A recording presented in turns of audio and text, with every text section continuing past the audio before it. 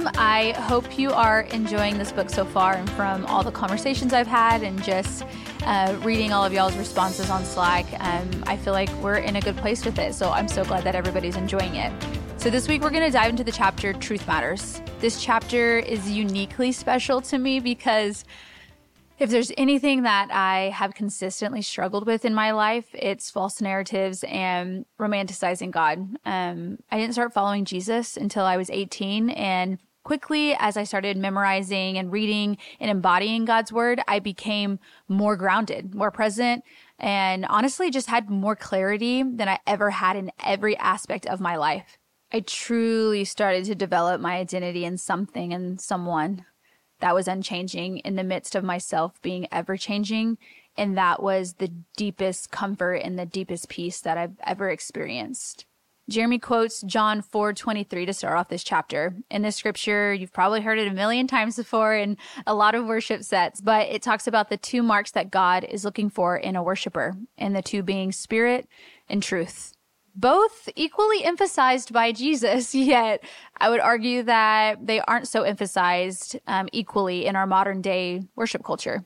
This scripture is so important because, as Jeremy references, the subject or object of the worship is the only one who can determine if worship being presented is worshipful.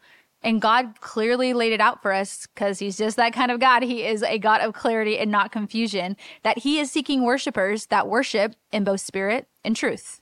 Something that I hear a lot in worship cultures and communities that I've been in is that you get to worship just however you want to worship.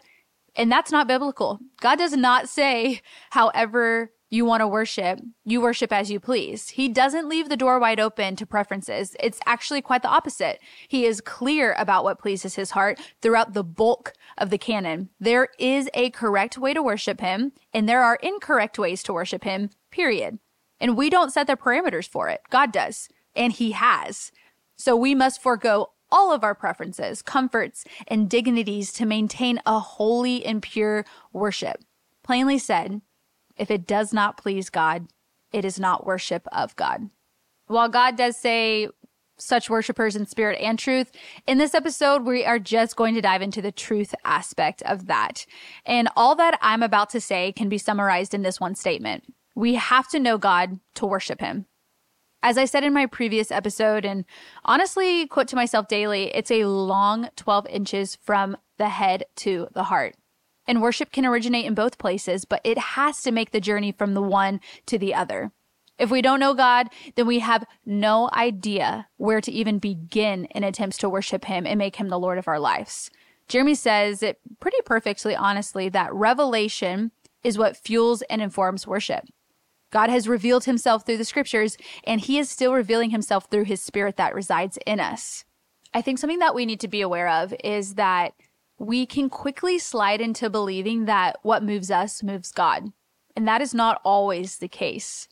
While God gives us a new song to sing, the song itself is not what he's after. The new song is a response to our devotion and our affection, which stems from having an intimate relationship with him and knowing him.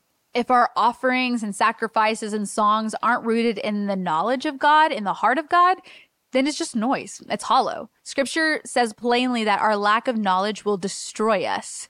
Truth, God's heart, it doesn't ebb and flow like ours so quickly does.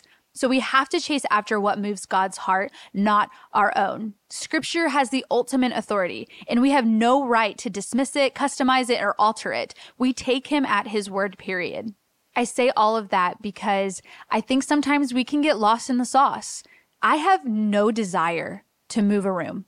I have every desire to move the heart of God, and I can't even begin to do that if I don't know his heart, if I don't know him. J.I. Packer says that theology is for doxology and devotion, that is, praise of God and practice of godliness.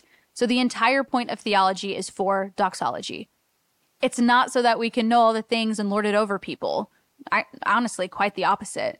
It's the fuel that ignites our worship. Somehow in the church, worshipers, worship leaders, creatives, we get this rap of being the feelers, the emotional ones that aren't grounded in anything. We're just kind of ebbing, flowing with the wind, whatever we feel.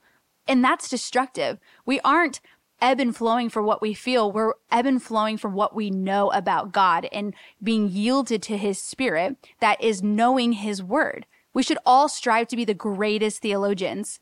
While teaching pastors get to speak the word over people and they get to break it down so people can consume it and have more knowledge of God, we as worship leaders, we're asking people to declare things about God. We're putting words in their mouth that enable them to worship and encounter God. We better make sure they're true. We are so blessed to be at the fellowship that teaches the word week in and week out, exegetically, all of those things, because our community will not be biblically ignorant. We won't allow it. It is not something that our heart is after, because if we do not love God's word and are eager to know what pleases his heart, then we'll never worship him rightly, and all of this would be for nothing. Proverbs 19:2 says, "Desire without knowledge is not good." To simply sing songs about our admiration and devotion to God, yet not be devoted and rooted in his word, will always return void, or as Jeremy would say it, lack conviction. And I want to say this gently but clearly. If you desire to worship, in quotes, yet have no hunger for God's word, it is quite possible that you are in love with the idea of God and not God himself. To study him, to crave his word, is evidence of genuine love. You can't love anyone without knowing them. There's a statement from Jeremy in this chapter, and it's one that I pray over myself and over our community, and it's this: be a people that has firmly placed ourselves under the authority of Scripture, that its authority begins to flow through us. Neglecting truth has devastating consequences. It leaves us vulnerable to deceptions and leads us away from pure and holy worship. Ephesians 6 says that the sword of the Spirit is the word of God. It's the only thing that can penetrate our spirit. It goes on to say that it judges the attitude of the heart. And what that simply means is that it reveals the depths of where we are deceived and where we have become compromised and all the fleshy parts about us. The word of God, its main purpose is to reveal God, but in its process, it sanctifies us. Music does not transform us. It's a medium in which the word that does have the power to transform gets rooted and planted in us. It's also a medium in which we can actively yield our spirit to his by declaring his lordship and sovereignty over our lives. If we want wholehearted worship, we must wholeheartedly return and submit to the word of God.